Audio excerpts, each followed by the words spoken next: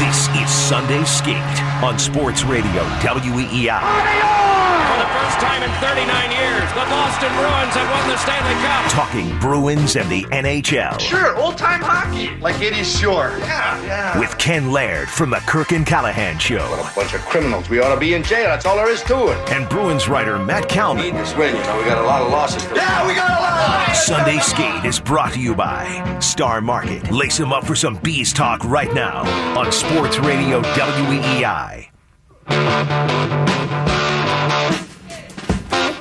Headline in the Tampa Bay Times this morning is why it's not as bad as it looked for Tampa. The post-game quote from Steven Stamkos, other than the score, I thought we played pretty well.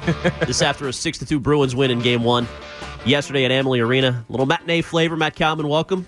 And I know we have established now in round 1 that you are a David Pastrnak hater. So I was going to pose the question to you, what's the bigger story from Game 1?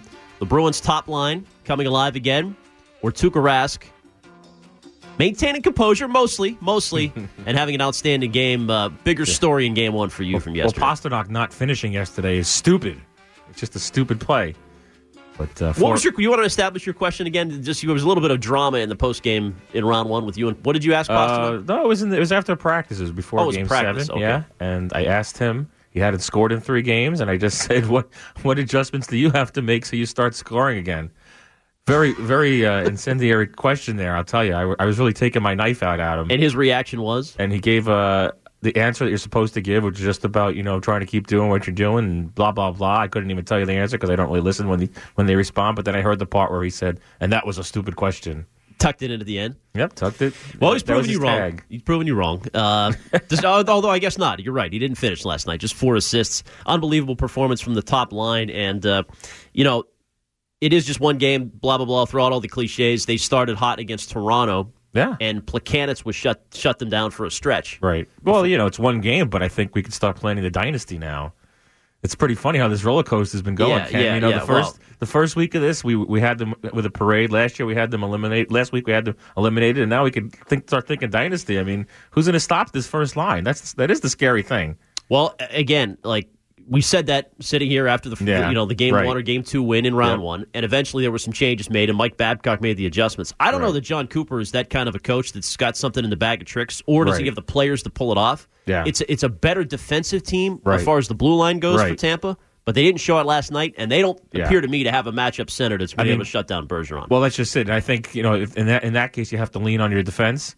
And obviously, their best defenseman is Victor Hedman, and they don't put him out there against the Bruins' best line. And so, if this guy, who's a Norris finalist and probably the Norris winner, I would say, can't take the big matchup here, then what the heck does that say about that team? I mean, that guy with his size and his reach, he might have a half a chance of slowing them down a little bit. And they go with the McDonough pair with Stralman out there, and I don't quite get what that's about. Well, apparently they were very good in the Devils series against Taylor Hall, who might be the This is totally different, though, isn't it? I mean, Taylor Hall is a great player, had a great season, but this is 3 Taylor Halls on one line. Not to mention McDonough, we saw him 3 times late in the year after he got traded, and I thought the Bruins should have traded for him, so I'll admit that exactly. I've been fooled. Yep, I was there too. He has looked terrible. It's really weird. In 4 games against the Bruins. Right.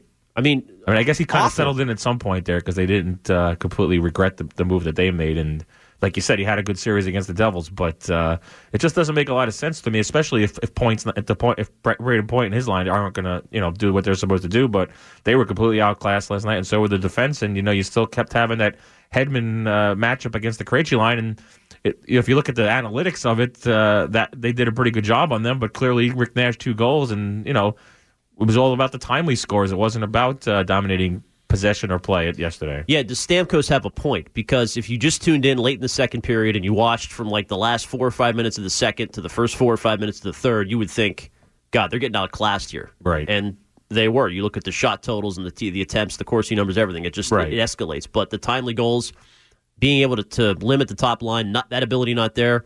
And Rask outplayed Vasilevsky at least in one game. They needed, they like Bruce Cassidy likes to say, they needed a save, and they didn't get a save. And even in the first period, they outshot him. But I was ready to tweet. My tweet was going to be outworked. It was going to be like a one-word assessment of the first period, and then Bergeron scores, and you can't say, hey, I can't criticize this team here. 40 seconds into the second, Bergeron scores, which was a great sell from Pasternak, who's becoming an elite player, and you match up these two top lines, like who's the better line? Right. I don't even know. I guess it's close because Stamkos and Kucherov are awesome. Right. But you would be hard-pressed to get an answer if you asked people who's the third member of that line. Exactly. If you just ask the average hockey fan, Right. who else is on that line? Right. Well, JT Miller is obviously an underrated player. He's had his moment. I guess his playoff track record is pretty bad. I guess he's kind of, he's had that kind of Rick Nash bugaboo thing over these couple of years with the Rangers, and now he's maybe having it a little with the Lightning. He didn't look like he was ready to pay the price last night. There were a couple of times he was out in the open ice, one guy back type things, and didn't take it to the net, and kind of just wound up either giving it away or just firing a shot off on the perimeter. And we can't have that. You need to have those Jake DeBrusk shifts every night. That's the way it goes. Well, yeah, and the Bergeron, Pasternak, and Marchand, all three of them right now becoming, even though there were stretches in round one, as you pointed out to Pasternak, yeah. He didn't finish. They're all elite in their own ways, and they complement each other so well. And the crazy thing right now is they're doing the right thing. They're playing simple to get into the zone and to protect the puck, but then they're making these little fancy plays, like you said, that Pasternak pass to Bergeron, a few other things. They're picking their spots correctly, and that's what they weren't doing those 3 games where they let Toronto back in the series, where they were playing fancy, on the perimeter, playing fancy at the blue lines. You got to manage the puck and then go to work and use your talents, not just be fancy, be fancy pants all over the ice out there. The image of Game 1 is Marchand after the tip-in and Tyler Johnson just looking to the heavens like, God, I lost him for a second. Right. Exactly. And, that might date back to the almost lick of the face, right? So that's where it comes in. That's what Marchand's game is. Yeah, what did he whisper there early in the series? Yeah, I thought he was going to double down. I think he probably whispered, I'm going to score on a tip-in later in this game, and you're going to look to the heavens. I will lick you later in this game. No, but that's those 2 plays, but also the goal that made it 5-2. Just classic Bergeron, like sneaky pop out to the top of the crease. That's his spot. NBC did a pretty good job of kind of detailing. I think it was Milbury. Like when they came into the zone, Pasternak finds Marchand behind him. Yeah. And Marchand, with a little backhand, just knows exactly where he's going to be. That's awesome stuff. They have that sixth sense going right now. It's maybe they're long-lost brothers like the Sedins or something, because they seem to always know where each other are. But for talk radio purposes, Rask is a better story. And I want to go back to the last series a little bit with this. Yeah. Because if in Game 7 they lose that 4-3, okay, we are legitimately sitting here talking about the end of the Tuukka Rask era in Boston, right? They would have tried to trade him. They would have tried to trade Tuukka Rask if they lose Game 7 4-3. What would they replace him with? It comes back to that every time. You don't take 2 steps back on the goaltending. And at the risk of, solidifying my place as the president of the Rask Apologists Club, look at the goals that they gave up in that game. I mean, one went off Kevin Miller. One's a breakaway. I mean, what? But nobody wanted to hear that. I kind of agree with you. There was one goal that I think he was faulted for. It was the second goal. Yeah, exactly. The Marleau goal. Yeah, okay. He was a little bit out of sorts coming right to left. That was a giveaway, I believe, and Carew could have got out there, blocked the shot. I'm not trying to make too many excuses. And clearly, his numbers were terrible. I mean, let's face it, his save percentage was 60-something% through the 2 periods of that game, and it was going to be a terrible game. But I don't think they were ready. I don't think the team. I mean, yeah, maybe you and I sitting here, and maybe people calling and whatever listening, we're going to run him out of town. But I don't think Don Sweeney operates that way. I don't think they were going to judge Tuukka Rask on one game or one series. I'm not sure he would have had a choice. There would have been. I mean, pitchforks. It would have been bad because people would not only Game 7. It would have been Games 5, 6, and 7. Yeah. But you know what? I hate to play my old man card here, but when you live through 2010 collapse and you see what they did. Didn't panic. They kept the coach. It's a collective body of work, though. It's 2010 collapse for Tuukka. It's the Cup final, which people hold him accountable for. The Cup. Well, obviously, no one in the Bruins organization holds him accountable for 2013 losing to a Chicago Blackhawks powerhouse with Patrice Bergeron playing on his last Nobody legs. in the organization? Not one. I don't think so. Are you kidding me? There's got to be somebody in there that's like, I should have make a save. Well, maybe somebody that Tuukka didn't give a Christmas card to or something. I don't think anyone holds any grudges for that against Tuukka Rask, considering the way things went down those last 2 minutes of that game. Well, I just pulled up for giggles the free agent goalie class. Apparently, it's Carter Hutton and Antti Raanta. Oh, there you go. I don't know if we actually would have been calling for those guys. You could sign them both. Maybe, I know we all want to trade for Martin Jones. I know it's all about Martin Jones in this town. He's like the president. He's like, he could run for mayor of Boston, I think, Martin Jones. Because he was here for a day. But he looked brilliant last night, I'll tell you. I mean, geez. Obviously, they bailed him out and winning that game in double overtime. But he didn't make any sensational saves that Tuukka Rask didn't make either. Well, Rask was really, really good yesterday. And, of course, the skate blade incident was odd. It was just bizarre. It was odd. I think, again, it's like anything to nitpick with this guy. People talking about he should have pushed the post off, he should have done this or that. But I'm pretty sure heat of the moment, he wasn't thinking strategically there. He just couldn't believe that his skate blade popped off. And we know what his temper is like. And so he tried to do what he would normally do, which is get a whistle. And I guess by the letter of the law, they couldn't really blow the whistle there. And that's the way it goes. I don't even know. To be honest, I've heard like a million analysts talk about this for probably too long, longer than the game deserves. Oh, but God. I'm still not clear as to whether they could or could not have or should have blown the whistle. I guess the quote from Tuukka afterwards that they told him that if they had seen it, they would have blown it dead. So, that's BS because they definitely saw it. Well, you would think they saw it. The official had the whistle to like his mouth. Right, yeah. I mean, I don't know I think everyone's just trying to cover their rear end. Kind of like whether or not they told Marchand to stop licking people. It's like you have conflicting stories from the same source. It's like whatever it is to drum up the controversy. But, it is. They could have maybe stopped it just based on it being a safety issue because if that blade gets knocked out into the ice, somebody could skate over it. I mean, it's like if somebody threw something from the stands, right, if they stopped the play. I mean, obviously the rule that we see as far as equipment, but you can maybe apply a different rule to it and say that if there's something, a foreign object on the ice, maybe you don't want guys skating around it, especially when it's a sharp blade. I guess. I don't. What do you even want as a hockey fan? Would you want it blown dead? Obviously, if you're a Tampa fan, you would not. Like Jack Edwards went crazy in the first round and was still going crazy yesterday. Did he go crazy? With a different situation with... I never heard of Jack Edwards going crazy, ever. No, but that was Johnson. That was a forward who was down in the zone and was like in trouble. Yeah, I mean, that was... Or potentially. Right, I mean, I guess it's hard to say, but I think, it happens so rarely, maybe you do blow it dead. And, they scored and say, you shouldn't blow it dead, but that blade was sitting there for quite an amount of time before the goal went in, so it wasn't like, you would have been blowing dead a goal on them at that point. If you see it pop out and the goalie's yelling about something, clearly there's an issue. What if he was injured and you're just ignoring him? What if he had some sort of groin or hammy just popped on him or something? And I think he should have just taken the mask off and just. Well, that's just it. I mean, clearly, if he had his wits about him, he would have done something like that. But he's Tuukka Rask and he's going to pop a nutty, and if he could throw a razor blade at somebody, hey, do it, Yeah, right at the wall. Any chance he gets suspended for that? I don't think so. Through that. I'm sure he'll get a call from the league, maybe a little talking to. But I would have liked to have seen that blade like stuck into the wall. Maybe he's got a second career doing some target practice, maybe some, knocking out Apple off an assistant's head or something. Rask stopped 34 shots last night. One even strength goal. That one was on the power play, of course, with bizarre circumstances. This is a guy who was pulled in Game 5, although was kind of half done for motivational And the one goal purposes. he gave up yesterday, even strength, it went off Grzelcyk. It was a total breakdown in front of him. I mean, there was no chance for that one if we're nitpicking here also. That was the Girardi goal? Yeah. Did it go off Grzelcyk? Yeah, I thought it just floated in. Nah, it went. It definitely deflected. Definitely changed direction there. So okay. Well, either way, I mean, he didn't see it clearly.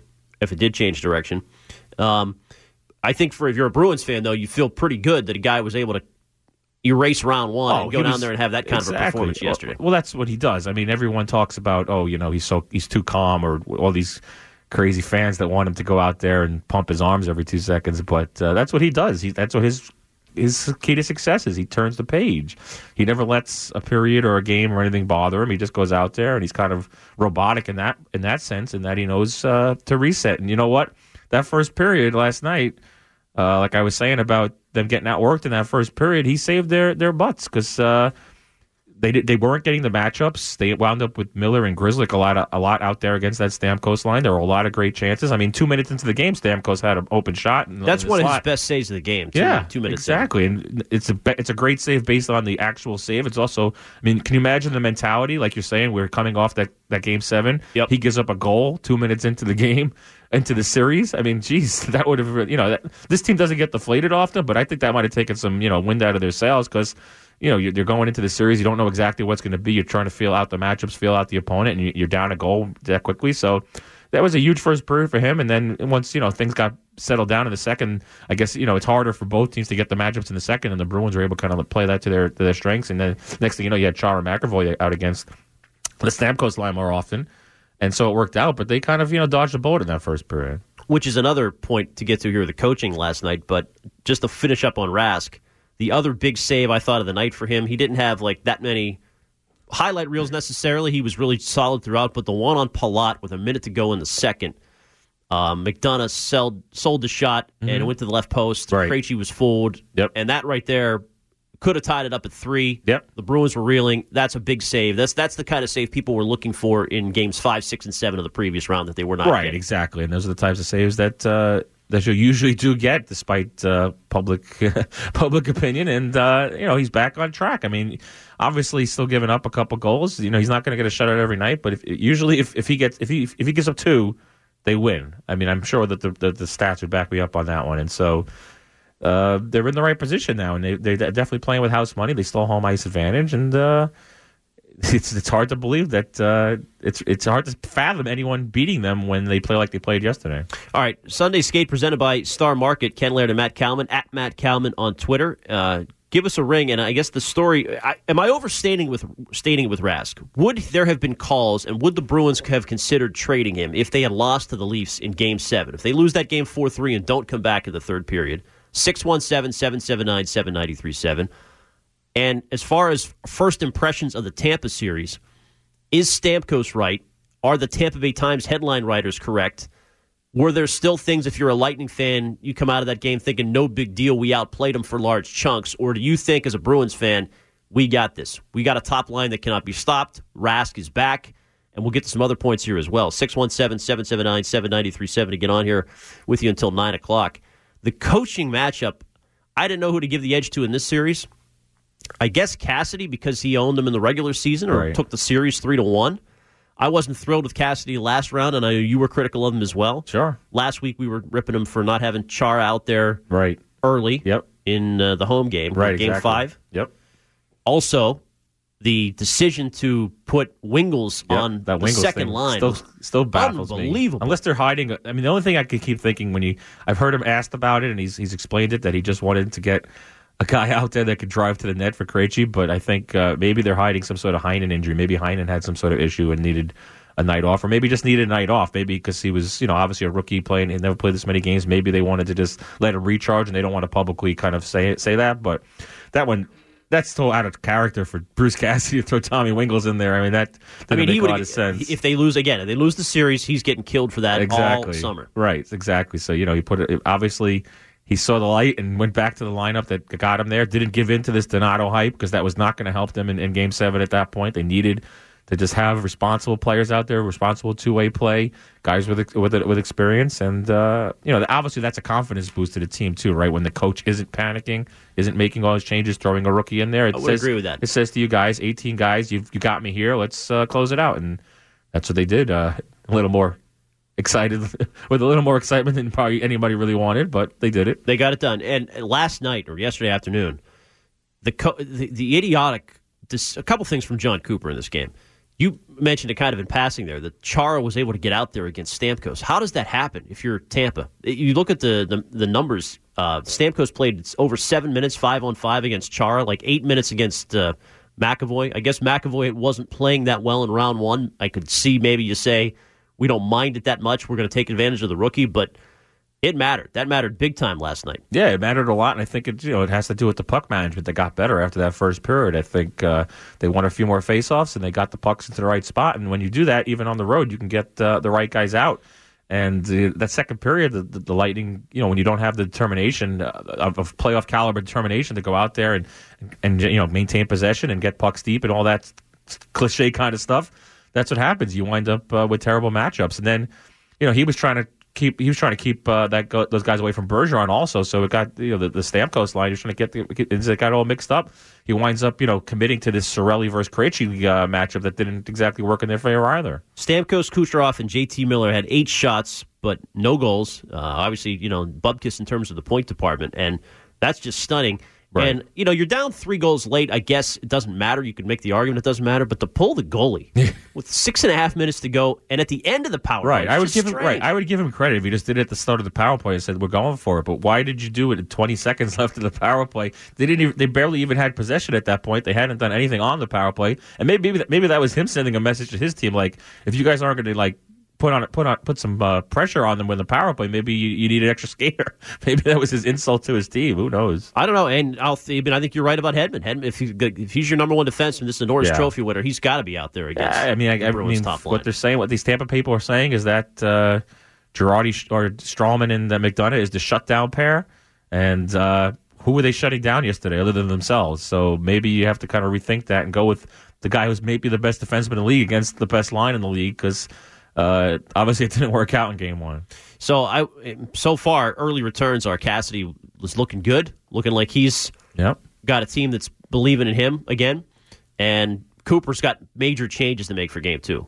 Yeah, definitely. He has to get major changes and definitely has to kind of get through to his team, too, because even that fourth line they have with all that experience and grit, they didn't do too well either, and the lineup, you could say that the team didn't play as bad, like Stamkos is saying, or that the headlines are saying, but 6-2 kind of pretty much sends the message of what has to happen here. It does, and I would say the Jake DeBrusk story continues to grow quickly. Amazing. He didn't have he had the empty netter, I guess, yesterday. Right. Other than that, he wasn't much of a factor on the score sheet. Yeah. In the first couple of periods, but because Nash got the goals on. Nash got a goal on that line, and if you're out there, you're doing something. You're driving the net. You're creating space. So, but the awesome desire that he shows to get up from a pretty big hit from a big guy in Killorn, block a shot, pick his stick up, dive out to the blue line. I mean, that's.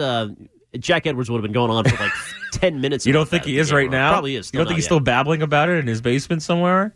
Of course he is. But after scoring the game winner should be. in Game 7, that's a hell of a run for a 21-year-old. I mean, obviously, you watch that DeBrusk GIF, and you kind of have to maybe suspend your hockey fandom for a second there and think of him as a person and wonder what the heck's really going on out there, because I'm not sure if he was seeing hockey players or he was seeing little birdies. If he missed Game 2, would you be that surprised? Exactly. That's just it. When he did come back in the game after missing his shift, I kind of was hoping maybe, I don't know how he doesn't wind up in the quiet room after that, but I'm not sure how much of it was him actually knowing what he was doing while he was blocking the shot and diving to clear the puck, but clearly he did the right thing at the right time under the circumstances. But yeah, I mean, obviously this kid, they've played the right card with him, and this is why when people are whining about Jacob Zaboral, Zach Senyshyn getting seasoning in the minors, and the Bruins screwed up those draft picks. The 2015 draft class, round 1 class. So here's your first one that made it to the NHL after a full year of AHL, and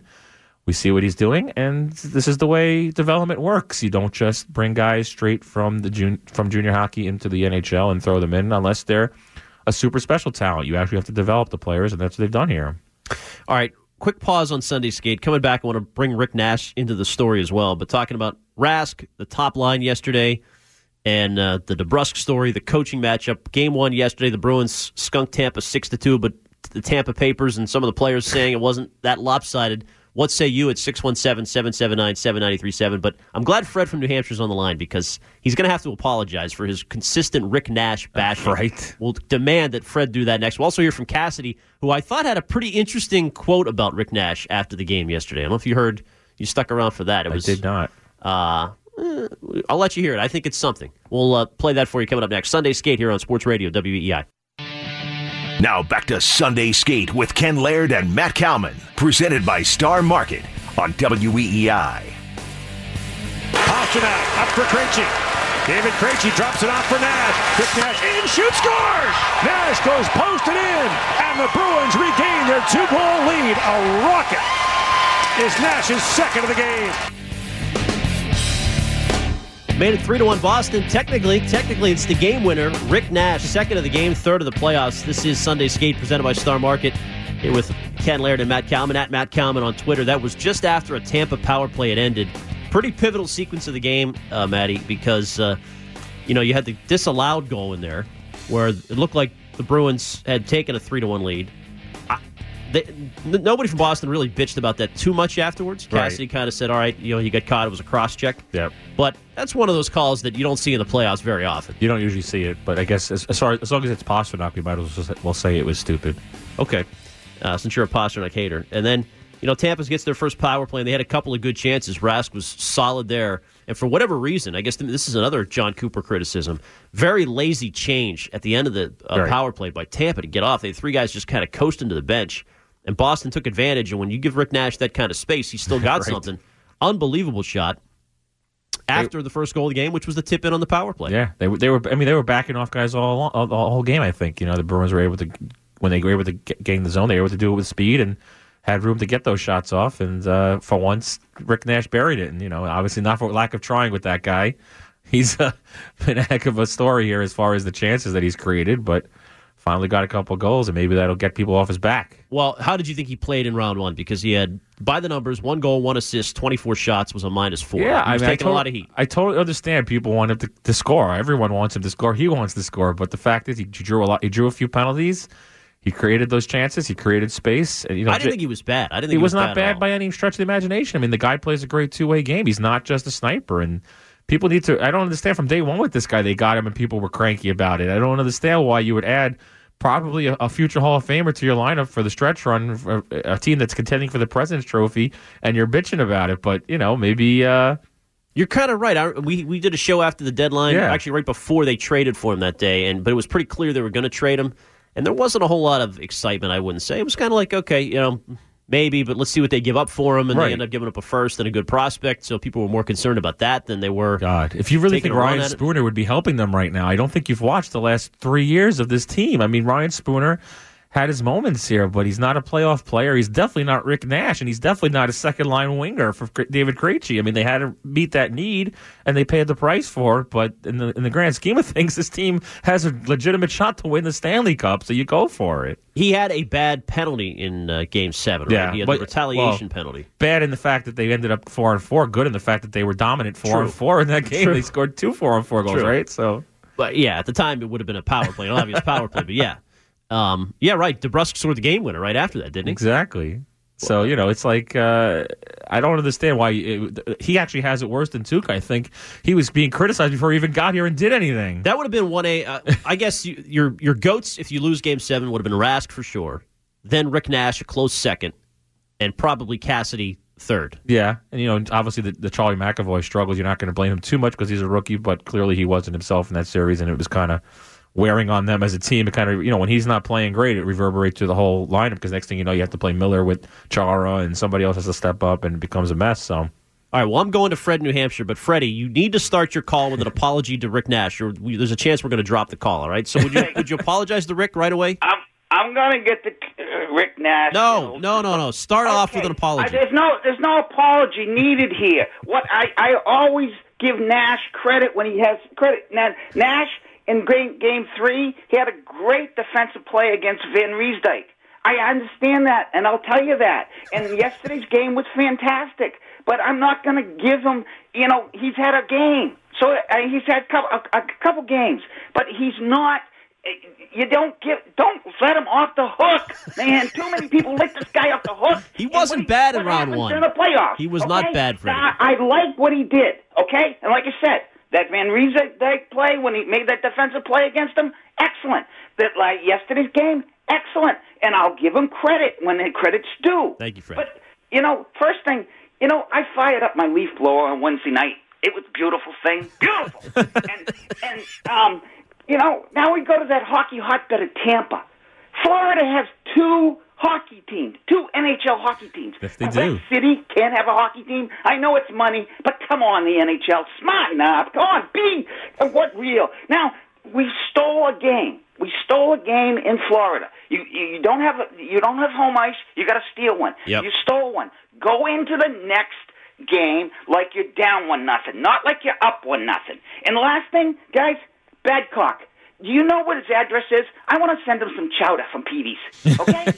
Take care. Freddie, see you, buddy. As far as the play in Florida, Marchand was bitching about the ice in the postgame yesterday. Yeah. I don't know if you saw this.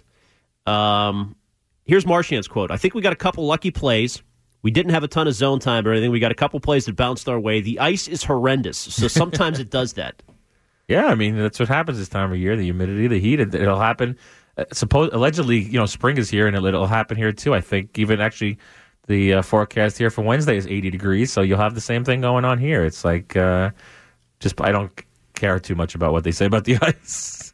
I guess you got to play through it, but it does. You can tell when the puck's jumping. It's absolutely, it stinks. It's hard to watch and it's hard to play on. But this is the least of their problems. Rick Nash, though, for whatever reason, has 5 goals, 9 points in his last 3 playoff games in that building, going back to the 2015 Eastern Conference Final with the Rangers. Maybe that's why Don Sweeney got him, huh?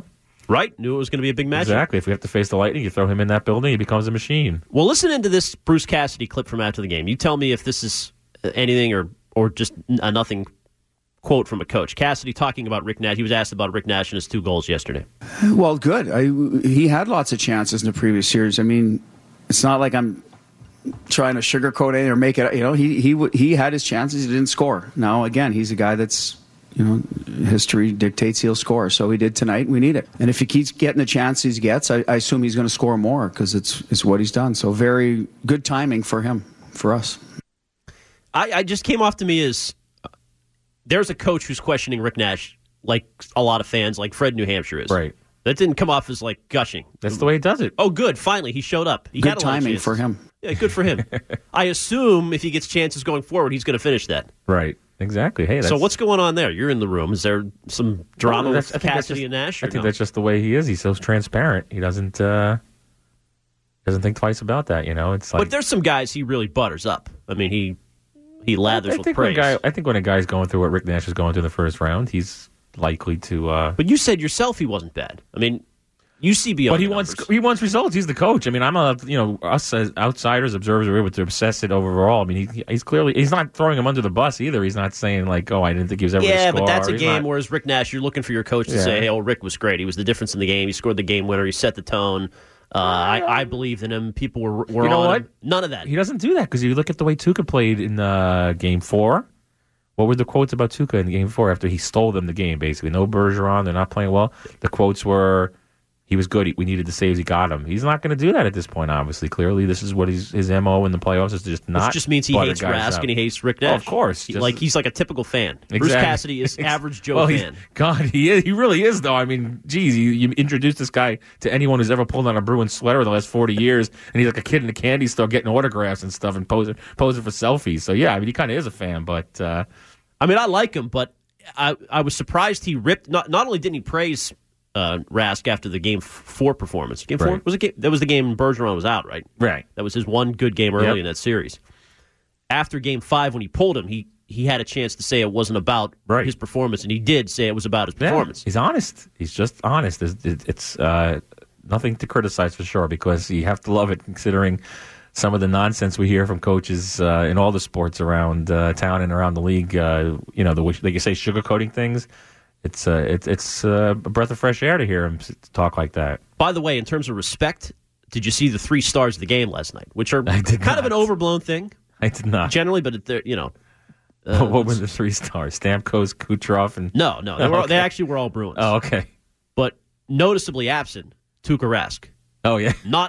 Does not get any love for a star of the game. You have any problem with that? What would in the Kalman 3 stars last night? Oh, well, I guess it's hard to kind of fit Tuukka in there if you're going to go Pasternak. Was it Pasternak, Bergeron, and Nash? Or what it was in some combination, but not in that order. Bergeron, first star, which would not have been my first star last night.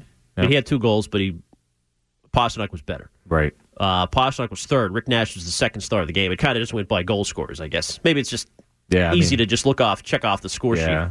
But nothing for Tuukka, who was very good. I guess in a 6-2 game, they decided the goalie couldn't be a 3-star. That's fine.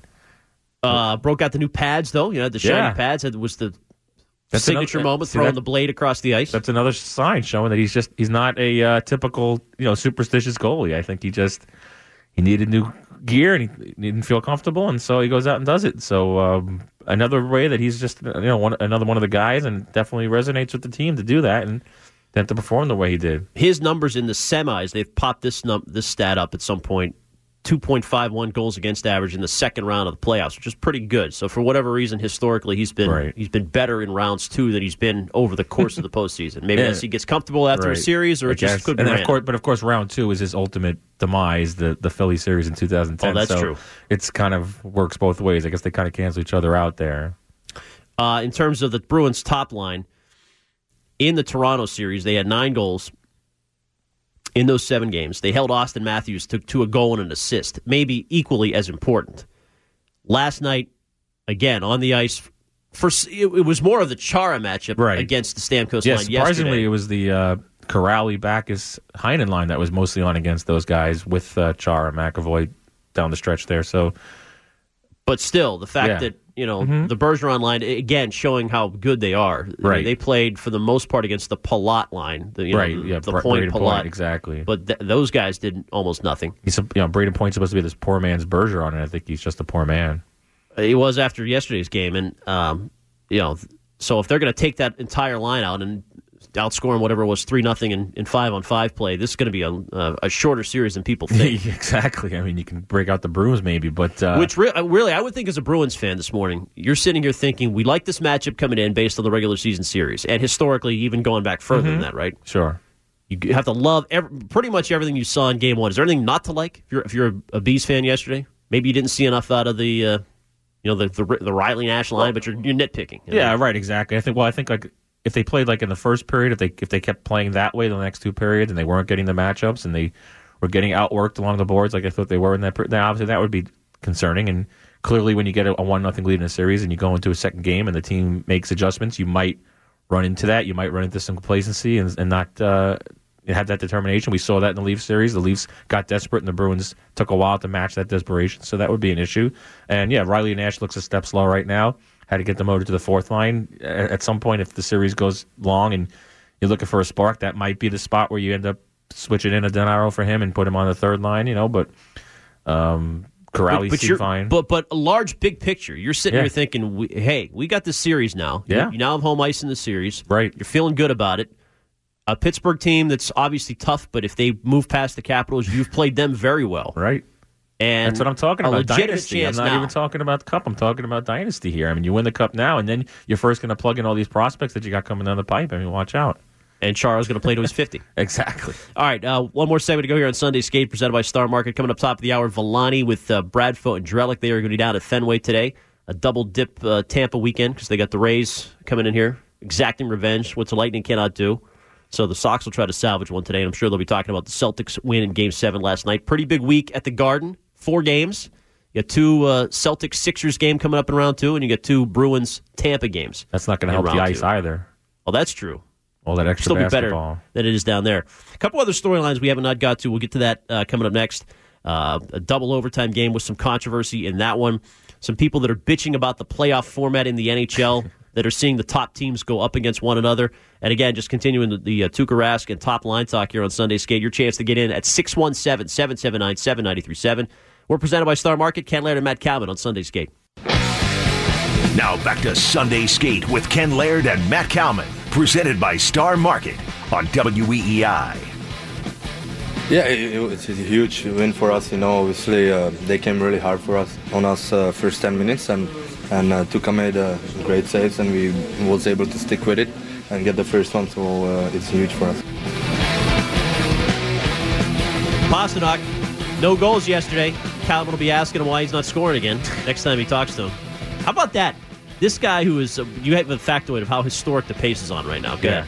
Pastrnak with 17 points right now. Right, exactly. Put that in some context. Yeah, well, last year, only 3 guys, and we'll give credit to Bruins Stats there on Twitter, 3 guys in the whole playoffs had 5 goals, 12 assists or more in the playoffs, Crosby, Malkin, Kessel. That's the whole playoffs. And Pastrnak already has that. We're only in Game 1 of the second round. That's pretty sick. And for him, he's got 12 assists, which is 3 more than anybody else right now. Yeah. And you would think he's going to be the guy with more goals than anything. He's becoming a playmaker and a fantastic playmaker. And, of course, I had this crazy thought yesterday, or I've had it a few times since Pastrnak and Bergeron and Marchand went on this crazy roll in the playoffs. Yep. Thinking about, is this what it would have looked like if Tyler Seguin had stayed?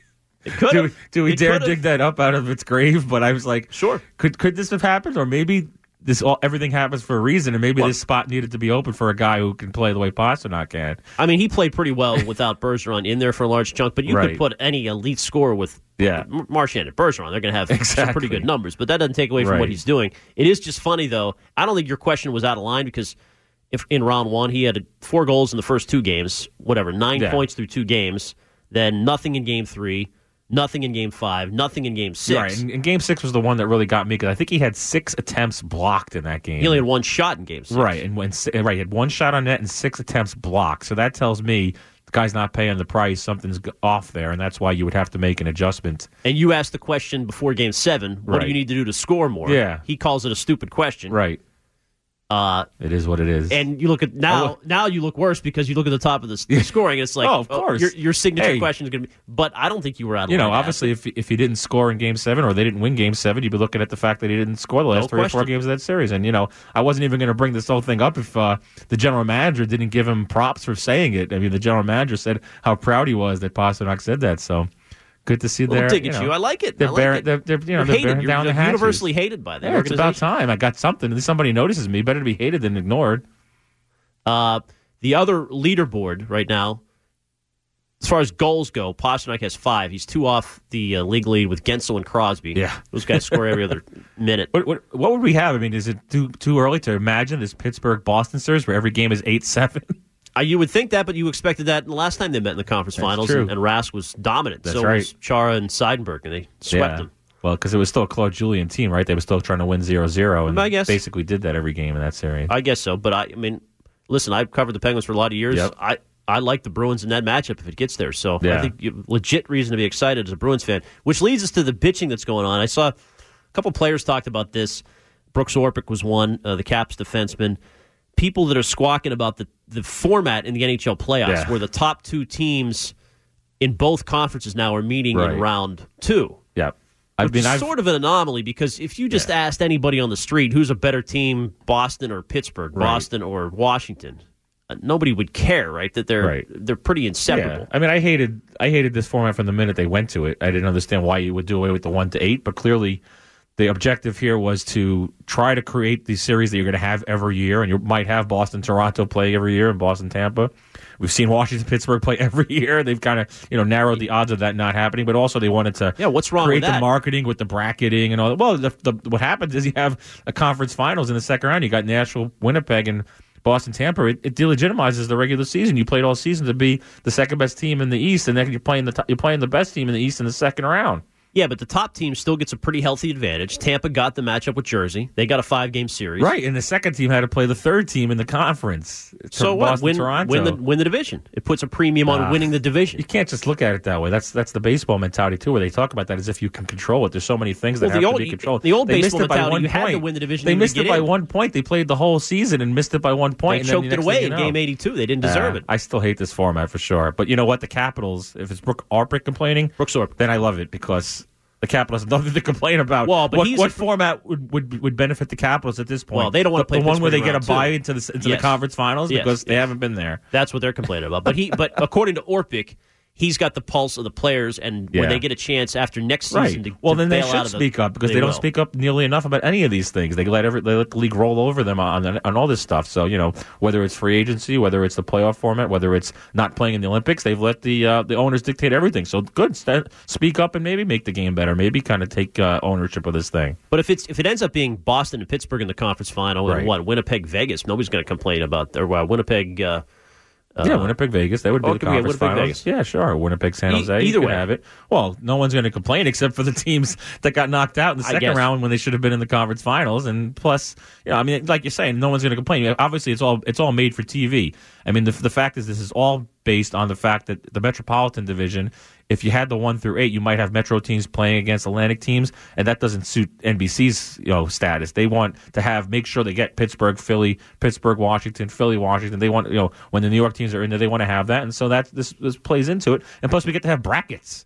Who doesn't love brackets? I like brackets. Now, you also had, unfortunately, if you're a Bruins fan, Gordon Miller calling the game and no Doc Emmerich yesterday. I don't mind Gordon Miller. I don't hate him. Gordon Miller. He's a pro. Between he and Milbury, I mean, I know dry. That was a little dry yesterday. I have no issue with Milbury. Milbury just he's not better between periods. He's not trying to star. I mean, yeah, he's better between periods, but I don't have a problem as a color guy. He just sucks the life out of the broadcast. I don't think so. I think he kind of just tries to like think about things and not just yell out nonsense. Like I'd rather nonsense. Like some between the bench bald glass. I like Pierre. Glass-eyed people.